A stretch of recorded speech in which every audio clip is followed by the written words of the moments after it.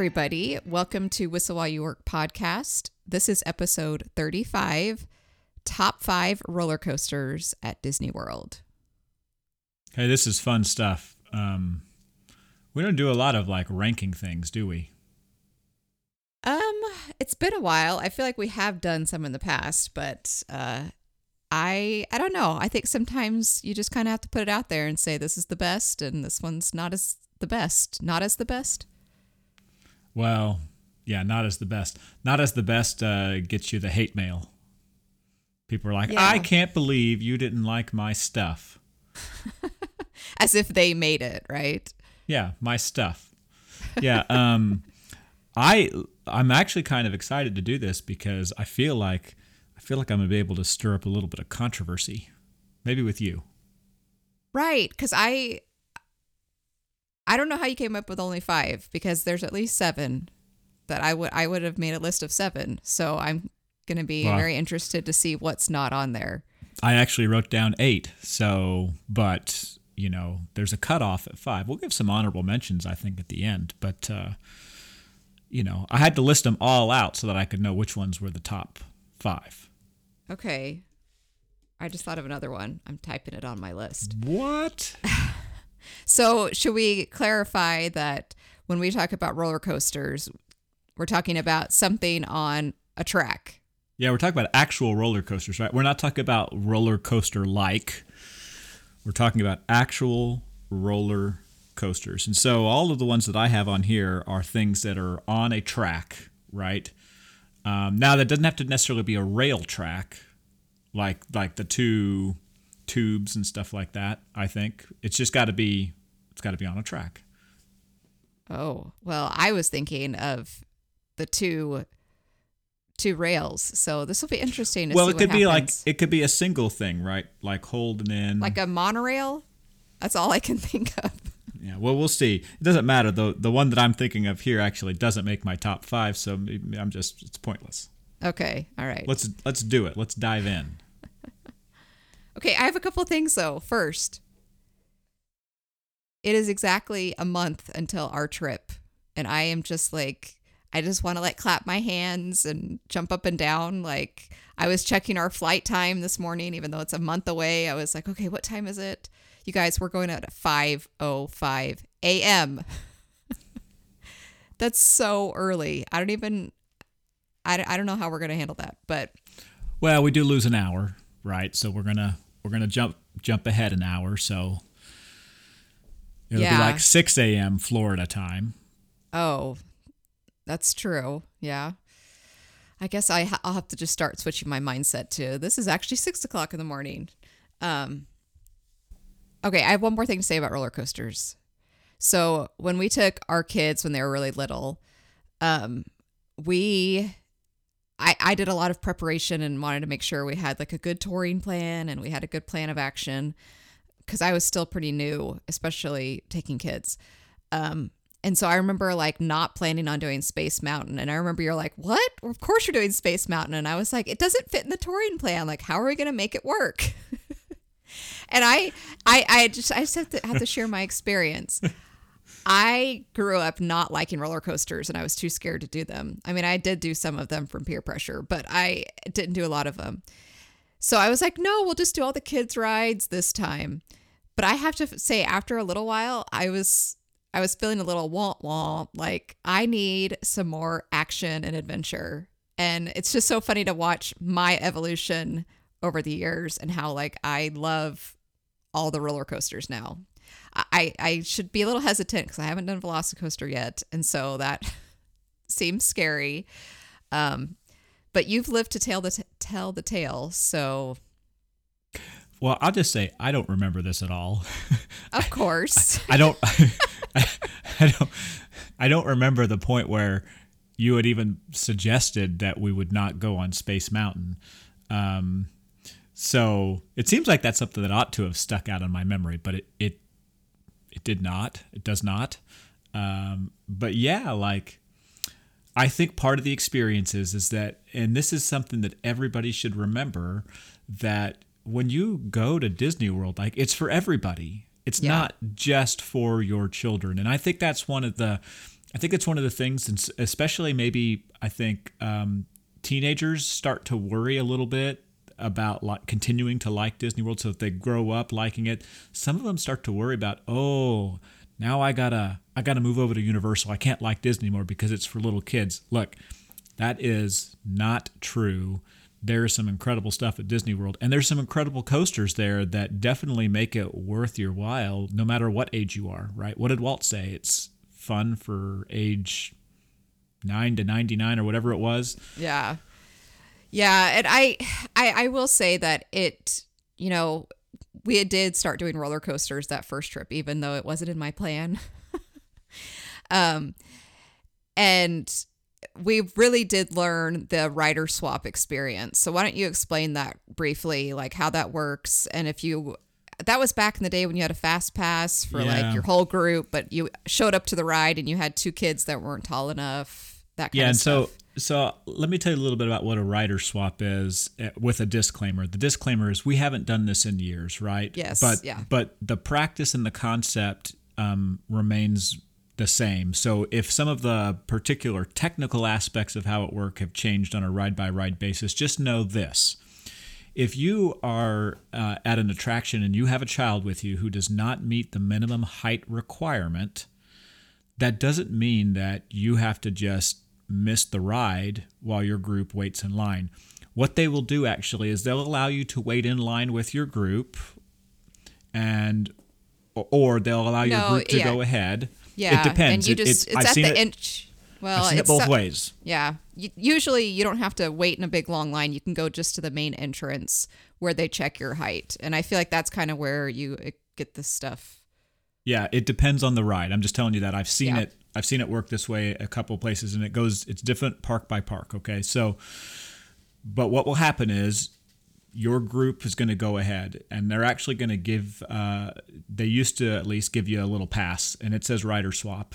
And then when your group gets off the ride, you come and you give it to mom or dad or grandma or grandpa, whoever's been waiting with the child that didn't meet the height requirement. And then you basically get to go through what's the equivalent now of the lightning lane. And you're going to get to go. They don't let you go straight to the front. You're going to go through with the queue of other people, right? So there's still going to be a little bit of a wait that happens. But the good news is that you don't have to wait through the whole thing all by yourself again, right? Twice, yeah. So one of the very first times that we saw how much of an advantage a rider swap was riding Flight of Passage for us. And we rope dropped Animal Kingdom that day. And we ended up in Africa.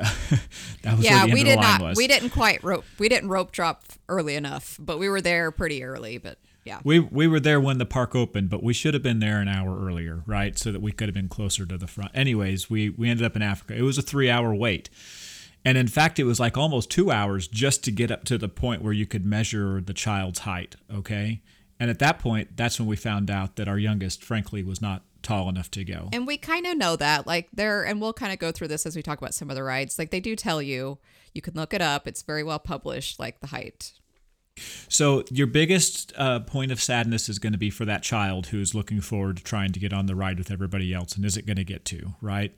But there is a little bit of relief in the fact that whoever's going to wait with that person is going to be able to go on the ride, and they'll be able to take one person with them as well. So they don't have to actually ride it by themselves. And that's just really, I think it's a good way of doing it. It's a good perk. They're not going to let you go and take a group of 30 with you, right? It's going to be, for a rider swap, it's one person plus one person to ride with them. But it's just a good thing. So we're talking about why we talk about this? Because we're talking about roller coasters, and these roller coasters all have height requirements. Yes. Where if you have small children, age doesn't matter. Remember that. You can have have a child who ought to be old enough but might be really short, and that just happens. We've had a couple of those ourselves, right? So, or you might have a very young child that just happens to be a giant. Yeah, and so age doesn't matter. It's about the height. And why is it about the height? Because it's about safety. Fitting in the seat and the seat If they belt. don't fit in the seat and they don't fit in the restraint well enough, then it's not safe for them. Yeah. Okay. So Randy has compiled the list. We'll see how much I agree with his list. But let's go. I guess let's start with 5. Should we go 5 to 1? Yeah, we're going to count it down.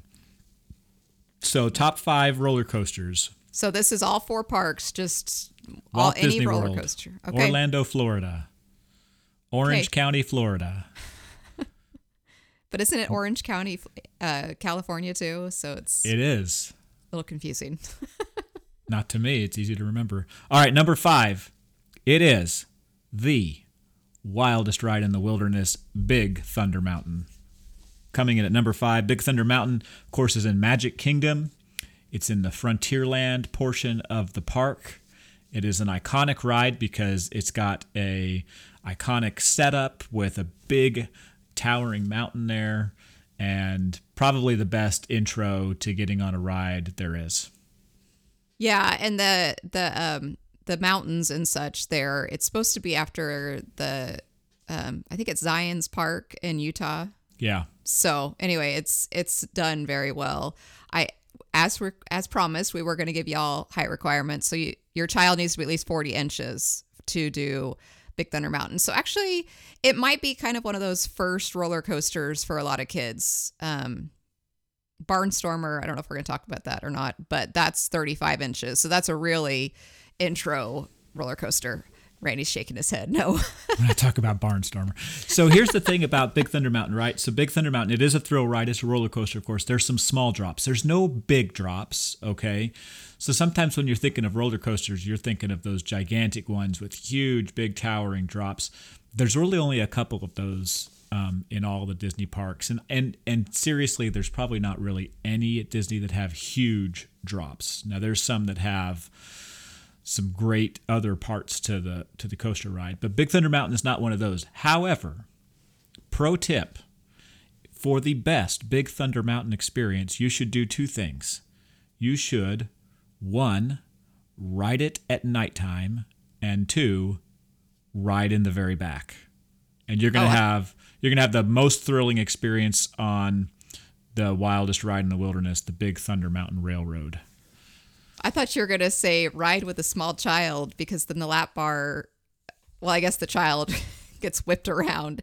But another pro tip is, for me, you kind of have to sometimes you want to just put your feet down and stay still, but sometimes you want to kind of rock left to right. And there's padding on your train car, so you can kind of, roll left to right and enjoy, because that, to me, that's, like you said, it's not the big drops as much, but it's the spinning and the sudden turns that make you that go ride the cool. fastest. You'll go the fastest in the back, right? It is faster in the back. Okay, it's not just perception. Like you're moving along and it's pulling you pretty fast. Here's another pro tip, by the way. Just brace yourself at the very end before you come into the station.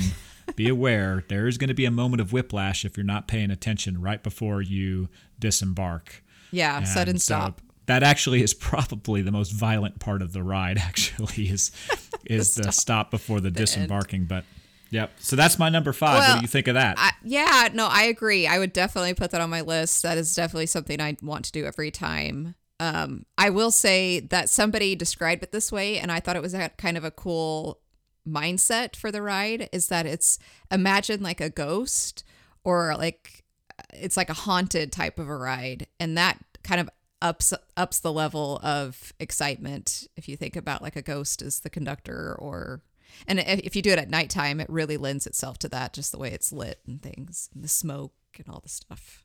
Yeah. Okay. Cool. Let's do it. That I will say, I don't know if we're going to talk about wait times, but I feel like this one might be the most reasonable wait time of any of the roller coasters we're going to list. I don't know what else is on your list, but I feel like you can, especially at nighttime, you can get on there. Yeah, I was going to say there's the most variability in wait time, really, right? So there are times when the line can be long, but what's really interesting about Big Thunder Mountain is, for as long as there might be a 60+ minute wait time during the day, there will also be an equal amount of 5 to 10 minute wait time during the day. It's very strange how it works. If you rope drop it, you could probably go right on. And I think part of it in fact, you could probably go on more than once if you rope drop it. We've done that before. We're rope dropping it. We've actually been able to ride it back to back 2 or maybe even 3 times within the first 15 minutes of being in the park. That's really cool. Or the end of the day where they don't make you get off because no one else wants to get on. But I will say one more thing. I think you can get those short wait times because they load so many people at once. Like they put a ton of people on that train. Plus, there's 2 tracks and 2 trains. So anyway, if you're like, okay, I want to do a roller coaster, but I'm not up for a wait and I don't want to play Genie Plus, that's what I would recommend. Okay. So is this just my list, or is it? I thought you don't have a list. No, I was going to rely on your list. We are going to have some controversy here. Okay, good. All right. Well, very good. Staying in the Magic Kingdom. Sorry, listeners. We are prepared and very well planned here. I might be sleeping on the couch tonight. Staying in the Magic Kingdom, right? On the complete opposite side of the park, actually, is I think one of the other most iconic scenes, right? So it's got to be Barnstormer. It's definitely the Barnstormer. It's not the Barnstormer. It's the opposite end. I think if you ever think about the Magic Kingdom Park and you just think about looking at it and like what stands out, there's a couple things that obviously are iconic. Cinderella Castle is one, okay? Splash Mountain, Big Thunder Mountain, I think are a couple others. They're tall, you can see them, right? But the other one, the one that you notice the most before you even get inside is Space Mountain, right? And I grew up this probably being one of my favorite rides, if not the favorite ride. But and you kicked off the story where I guess maybe I was a little concerned about our plan. But Space Mountain, you mean my plan? Yeah, your plan, yeah. But Space Mountain, I love Space Mountain. I think it's so cool. It's so unique, and so coming in at number 4 for me is Space Mountain. Well, in my defense, going back to the planning, I love my children and I've wanted this job, but I have been planning for me and small people for a very long time. So I've learned that if you fail to plan, you plan to fail. So I wasn't going to take our Disney World experience and not go in with a plan. I just didn't think that Space Mountain was that important. Yeah, it's super important. These people don't care about that. They just want to know why it's number 4. So I think one of the reasons number 4, I think you're right. I don't think you can see Big Thunder Mountain or Space Mountain from outside of the park. You see Splash Mountain and you can see Cinderella Castle. I don't think you can see the other ones. And so I think you can totally see Space Mountain from outside. What do you mean? No. I said Splash Mountain and Big Thunder Mountain you cannot see outside of the park. Yeah. Yeah. You said Space Mountain for a second too, but that's okay. Maybe my headphones. Maybe there's someone else talking to my headphones. I don't know. Yeah, right. But yes, Space Mountain and Cinderella Castle is really all you can see. So it's super iconic. It's a ride in the dark. Did you already mention that? I did not. I didn't really talk about the ride itself, other than that it's awesome. Well, and I will say, so going back to Big Thunder Mountain is actually a long roller coaster. Like it lasts a long time. And I feel like Space Mountain is also one that's, you don't feel like, oh my gosh, I waited in all this line and it's over. Yeah. I think for me, one of my favorite parts of that ride is right after the photo op at the beginning, you climb up and they're like T-minus 20 seconds till blast off. And it takes you 20 seconds to get to the top. Like, they click, click, click, click, click. And I like that about a roller coaster. Maybe that's old fashioned, but I like the click, click, click, click, the feeling and the sound as you're going up. And then the other thing about Space Mountain is you're one by one by one. So like you're in a rocket ship and it feels like you're in a rocket ship. And then you can see the other track next to you where they're going up as well, ready to blast off. And then sometimes you can see the people mover when you're taking off at the beginning. So yeah, I love that. I love that part of the ride. I mean, of course, the stars and actually going around and flying is pretty cool too. Yeah. So a few things about Space Mountain. Number 1, okay, so children have to be 44 inches tall. So this is a bigger ride than Big Thunder Mountain. They describe it as having big drops, but remember I said I don't really think there's any big drops, right? But there's some medium-sized drops, definitely bigger drops than what you find at Big Thunder Mountain. A couple things though. There's 2 tracks here at Space Mountain in the Magic Kingdom, and they're not the same. Okay, No. so and in fact, I'll be honest, I don't think they're anything like each other than the fact that they're both in the dark.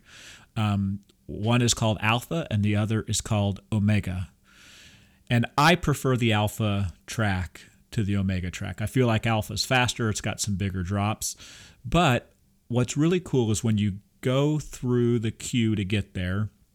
And by the way, the queue used to be a lot cooler than it is now, but it's still a neat queue because you're going basically what looks like through a space port as you get ready to board your rocket ship, right? And they used to have all sorts of interactive stuff and games and things that you could play while you're in line. So if you're going through and you see all these video screens as you're going, there used to be a purpose for them. Now there's less of a purpose. That's okay. But you go through and you don't know until the end whether you're getting on Alpha or Omega. The cast members just assigning different people according to how the queue is going and what the loads look like. And so most of the time, I feel like you end up in Alpha, and I think sometimes they're kind of reserving Omega maybe for lightning lanes or whatever lately is what I've seen, but you just don't know. So it could be a different ride each time you experience it, and that means you should probably try and go more than once. I agree, and I think it can be a little confusing. It's not like Mission Space in Epcot where there's a red or a green and a orange or whatever with two different intensity levels. That's not what this is. It's just a little bit of a different track experience, but a lot of the similarities. I will say another cool part about the roller coaster or this attraction itself is when you leave the ride, like it takes a while to get out. You got to leave the starport, right? And I just think it's cool. You got these long hallways, and it kind of helps you get reoriented after the craziness of the ride. But there's some cool stuff to look at on the way out. Like I feel like you go past the Jetsons kitchen. I know it's not that, but yeah, it feels like the Jetsons. Reminds me of too. Yeah. Rosie, where's my pizza? Oh. Two last things I'll say about Space Mountain. One is that it is original to the Magic Kingdom. Okay, so it's now in, I think it's 46th year. So it's been around for a really, really long time. And I feel like as you go through it, you wouldn't necessarily expect it to be as old as it is, right? You talk about this is a roller coaster that's almost 50 years old at this point. But it doesn't feel like a 50-year-old roller coaster to me. Yeah. I think they've done a good job.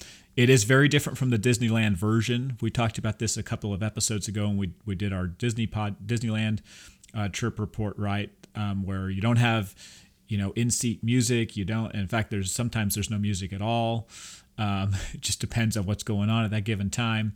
You're riding single filed, or you're not side by side. So it's very different from the Disneyland version, but I think it's still awesome.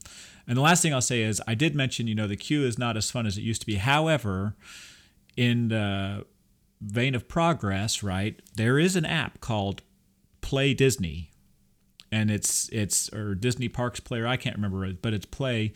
And there is a Space Mountain specific game that you get to play while you're waiting in line. And at the very end, before you get to go on, you can actually see what's going on if you look at the roof, right?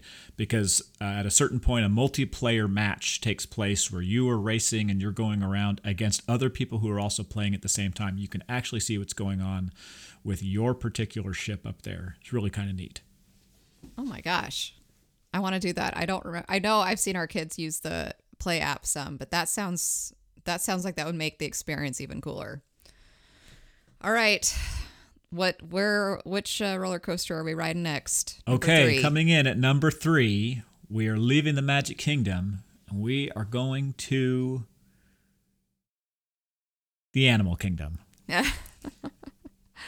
Interesting. And I didn't think it would rank that low. We're going to explore the legend of the Forbidden Mountain. It is Expedition Everest. In fact, I wore my Everest t-shirt for this podcast just for that purpose. Yep, meet me at base camp.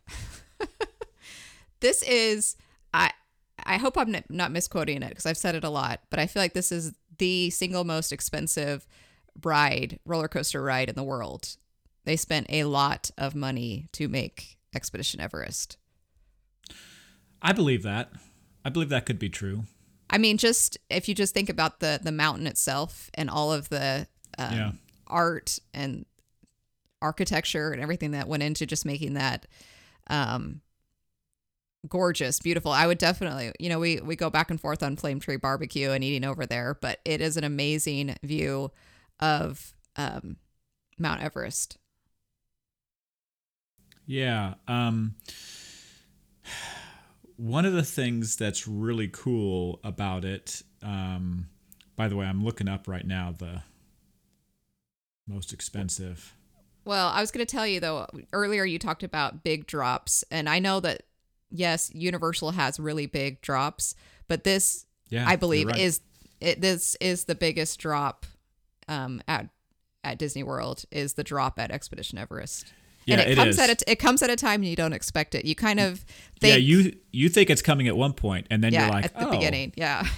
Yeah. Okay, so I was right with my statistics. Yeah, you're right. I pulled this up here real fast. By the way, it's not even close. The number 2 coaster in the world is called the Steel Dragon. It's in Japan at the Nagashima Spa Land amusement park, right? And it cost $52 million to build. Expedition Everest cost more than $100 million, just this one ride attraction alone. Oh my gosh. That's incredible. That was in 1998 is when they opened the park, so I don't even know what that would be. And this came in, by the way, and so just so you know that it's really true, in 2011, it took the Guinness World Record for most expensive roller coaster, and that has not been beaten yet. So that's kind of cool.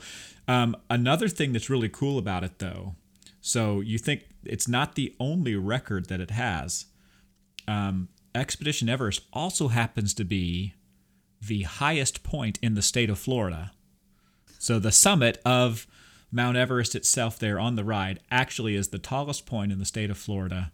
I don't remember where I read want to that say at. it was like 1,998 or something to do with 1998 when it was built. And I think it's barely short enough that they don't have to put stuff up for airplanes. Yeah.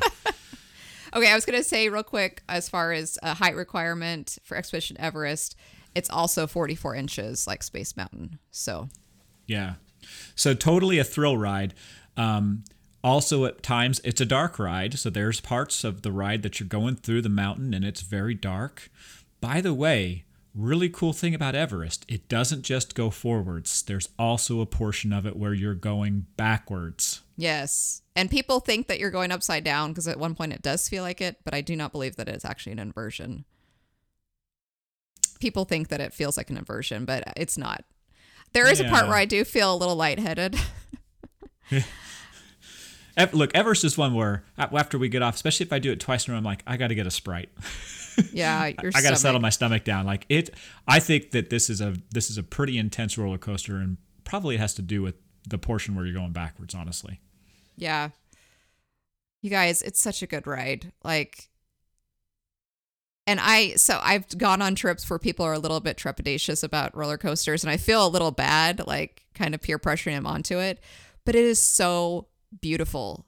Like, especially the beginning as you're outdoors and you're looking at the trees and you're looking at the beautiful mountain and there's a waterfall. It's amazing. It's so, it can be very peaceful. Now, the whole ride is not peaceful, but I think it's beautiful. Well, and there's, before you even get on, the queue, I think, is so much fun, right? Like, you're going through these kind of like, pre-expedition huts or whatever like that in the Himalayas. And there's some cool things in there, by the way. There's certain parts of the park where if you're wearing your magic band, it can locate you and it can make you part of the queue. Expedition Everest is the same thing. As you're going through the queue, you'll see a couple of video screens at a certain part, and they're given what look like just generic advertisements. But if you watch long enough, you may find your name has been included in those advertisements. I just think that's some of the magic of how they're able to really make you part of the whole experience from the beginning. Well, yeah, and those huts and the things that it's basically the mindset that you are preparing to go on an expedition on Mount Everest, and so you'd have to prep and get all the supplies, and they of course have to give you some true historic facts about Yetis, right? Yeah, which I think is amazing. Like, you're in there long enough, and you're like, oh my goodness, Yetis are real. Like, this is all legitimate. Yeah. You totally feel that way. Okay, so two last things that I would say about it, right? Number one, so there is and this is part of the reason why the ride up, by the way, is so expensive, but there is an animatronic Yeti, and it is broken, and it has been broken for years. Yes. It when it first opened, this Yeti was huge, and it would move its arms and roar and stuff like that.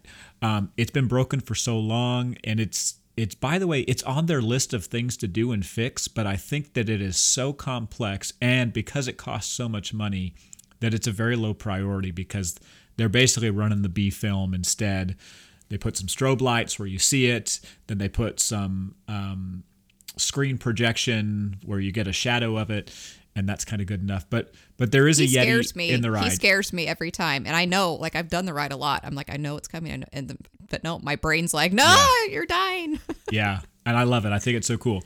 And then the other thing I'll say, and this is my pro tip for it, Expedition Everest is one of the most beautiful rides because it has a single rider option. That makes it beautiful. So it makes it beautiful. So just like Big Thunder Mountain, Expedition Everest has a huge variation in wait times.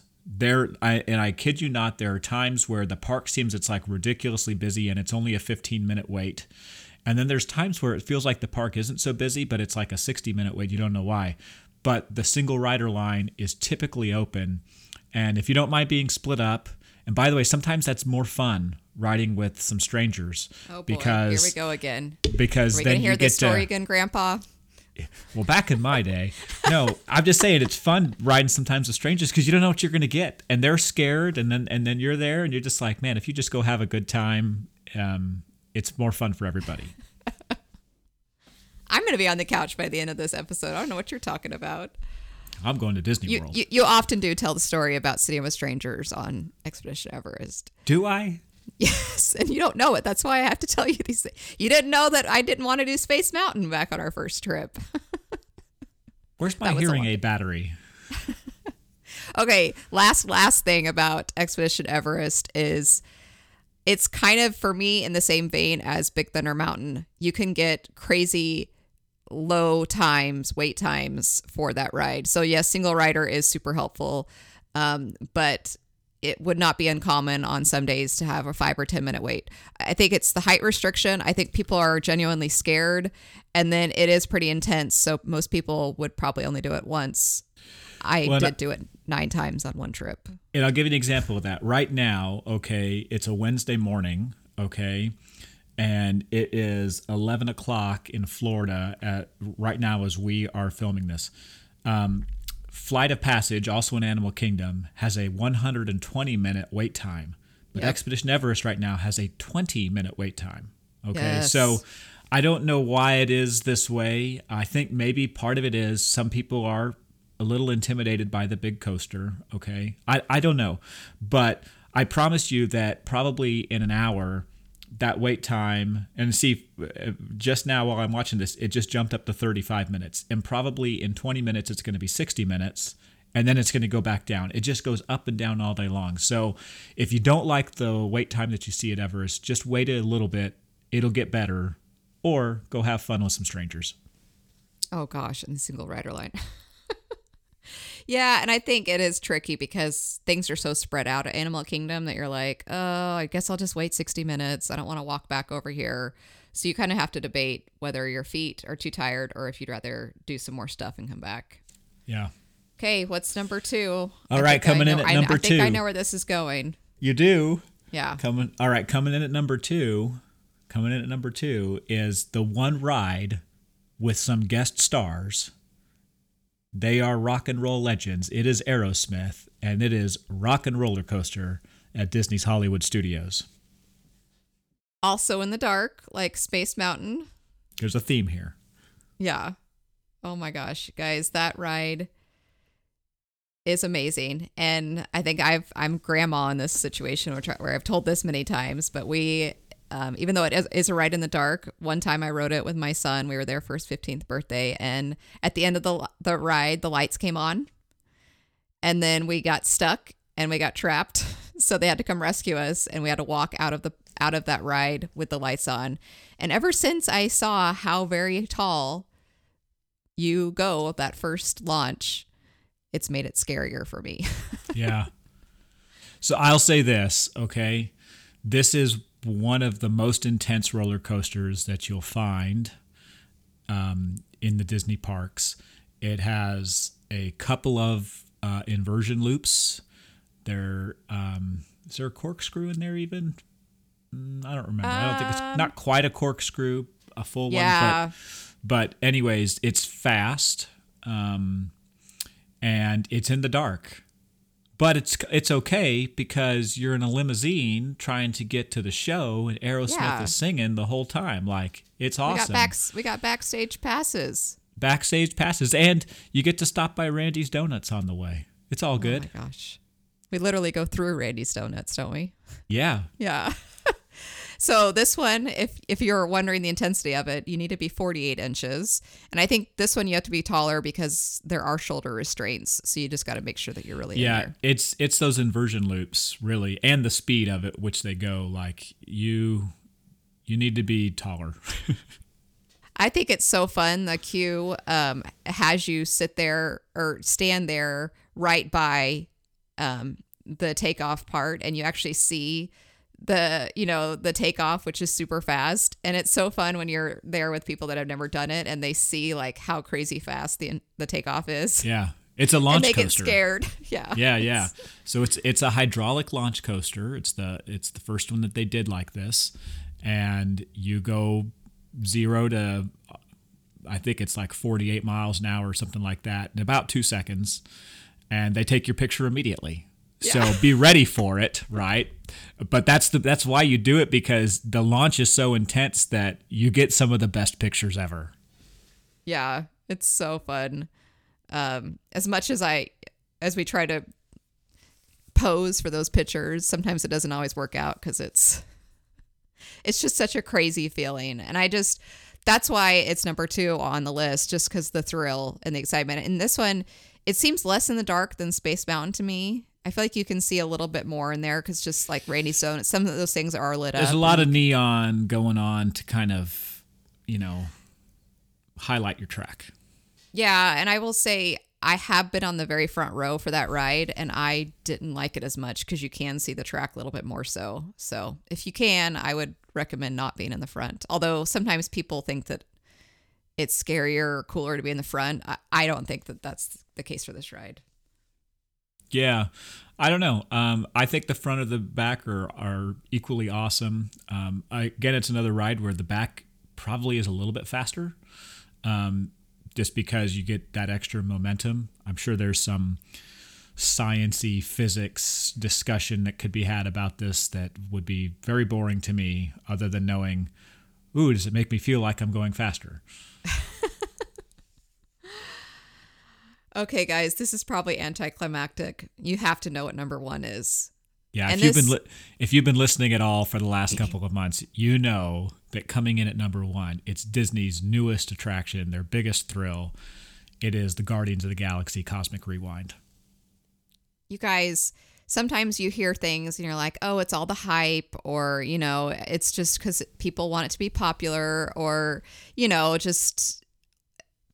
It's not those things. It is actually the number 1 ride at Disney World. Yeah. No doubt. No question. Yeah, I think it's not even close at this point. I'll be dead serious. I really think that what they have created at Cosmic Rewind is so amazing that there is like not just a gap, but a chasm between number 1 and number 2 at this point in my mind. Yeah. Because what they did was they were able to take some of what I like, the most thrilling parts of all sorts of different things, and they're really able to seamlessly put it together into one kind of experience where it is, by the way, a dark ride, but it's kind of not a dark ride because there's stuff going on. And remember, my rule is I'm not spoiling it this year because I want to give everyone a chance to try and go. Next year, I'll start really going probably into depth about this experience, or maybe after our November trip when we ride it another 5 or 10 times. I don't know. But it is just amazing. It's fast. It's a coaster. It is, but it's not like Velocicoaster fast, right? The Velocicoaster Universal, their newest coaster, is 70 miles an hour. This is not 70 miles an hour. I think it's 40 something. But because of the ride mechanics, again, insert science-y, physics-y language here, because of the ride mechanics, like it is every bit as intense, if not more so, than what I experienced on the Velocicoaster. Well, and I will say I don't love the Guardians of the Galaxy movies characters that much. It's not really my flavor. And so I was like, I'm not too excited about this ride. I didn't read much about it. But then I really felt like it wasn't going to be that amazing when it said 42 inches is the height requirement. So remember, Rock and Roller Coaster is 48 inches. So I'm like, wait, you'll need to be 42 inches. This can't be that intense or that exciting. I was wrong. I was all wrong.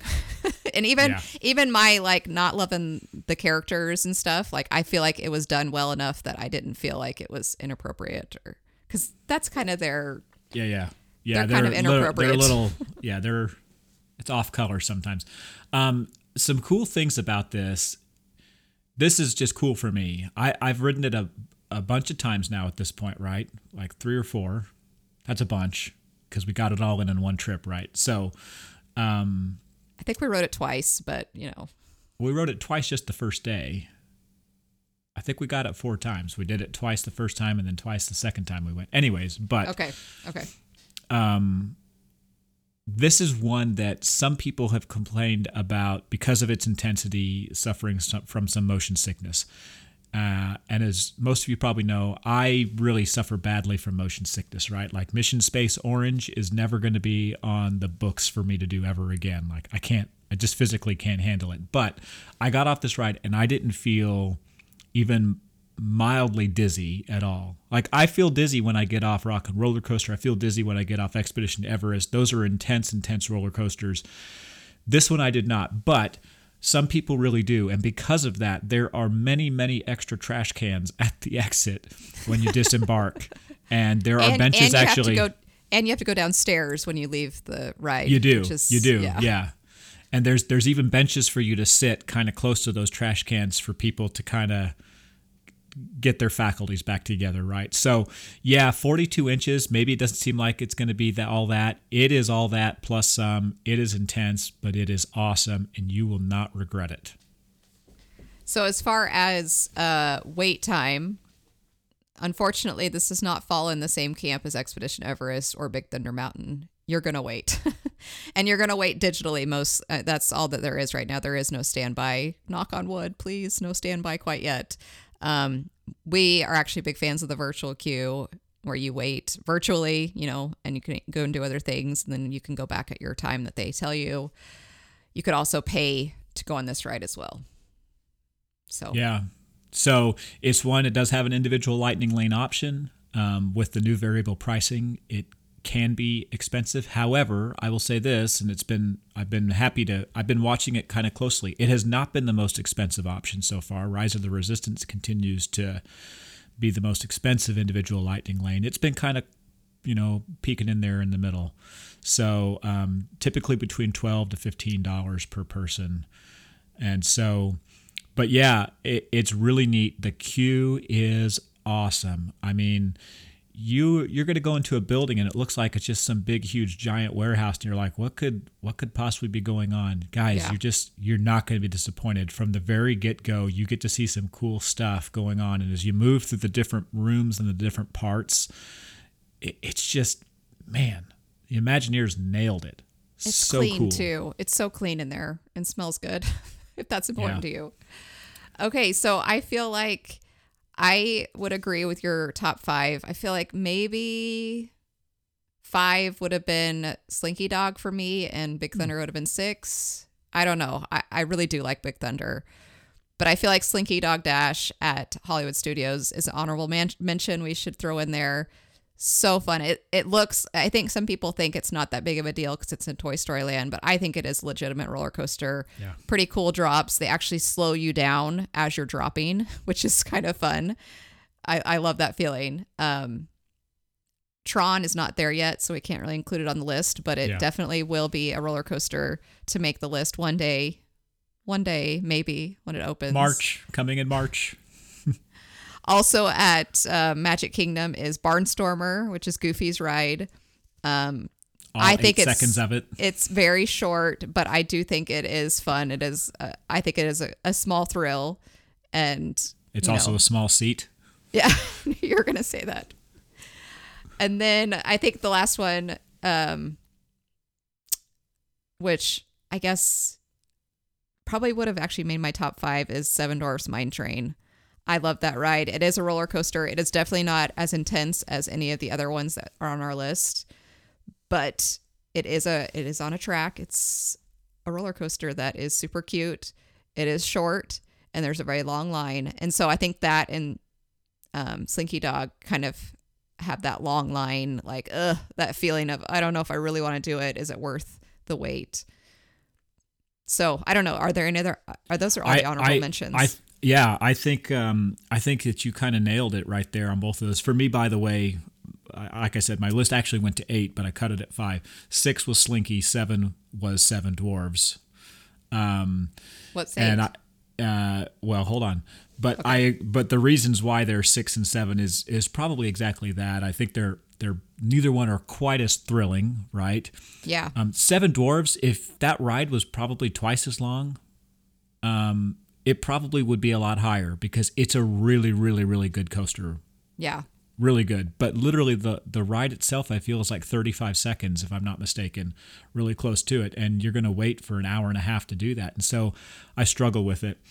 So number 8 for me is the one that's not kind of a traditional roller coaster because it doesn't have the rails, but it is a track, and I think it fits in the category of roller coaster, and I call that Test Track. Yeah, I figured that's what you were talking about. I think Test Track's awesome. It's a fast ride. It's one of the fastest, right? I think it is the fastest ride at Disney. I think that's right. 66 or 64 miles an hour, something like that. It's just a great experience.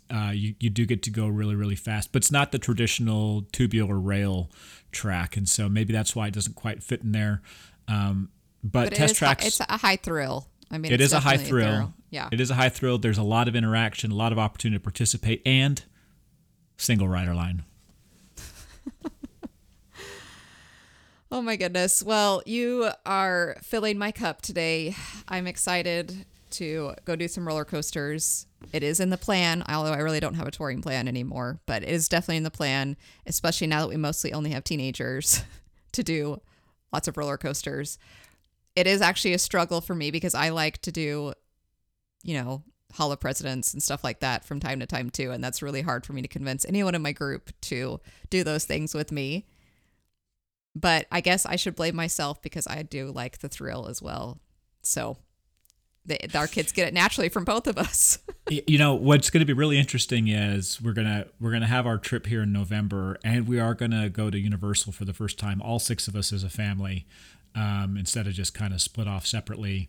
And to be able to compare our experiences on roller coasters between, frankly, at Universal, what really are truly nothing but thrill experiences versus what we have at Disney, it'll be really interesting. But I will say I'm excited that Disney, the Imagineers, are working hard to create thrill experiences that will allow our teenagers to want to keep coming back as teenagers, right? Yeah. To where they don't just say, no, I don't want to go there, let's go to the other one.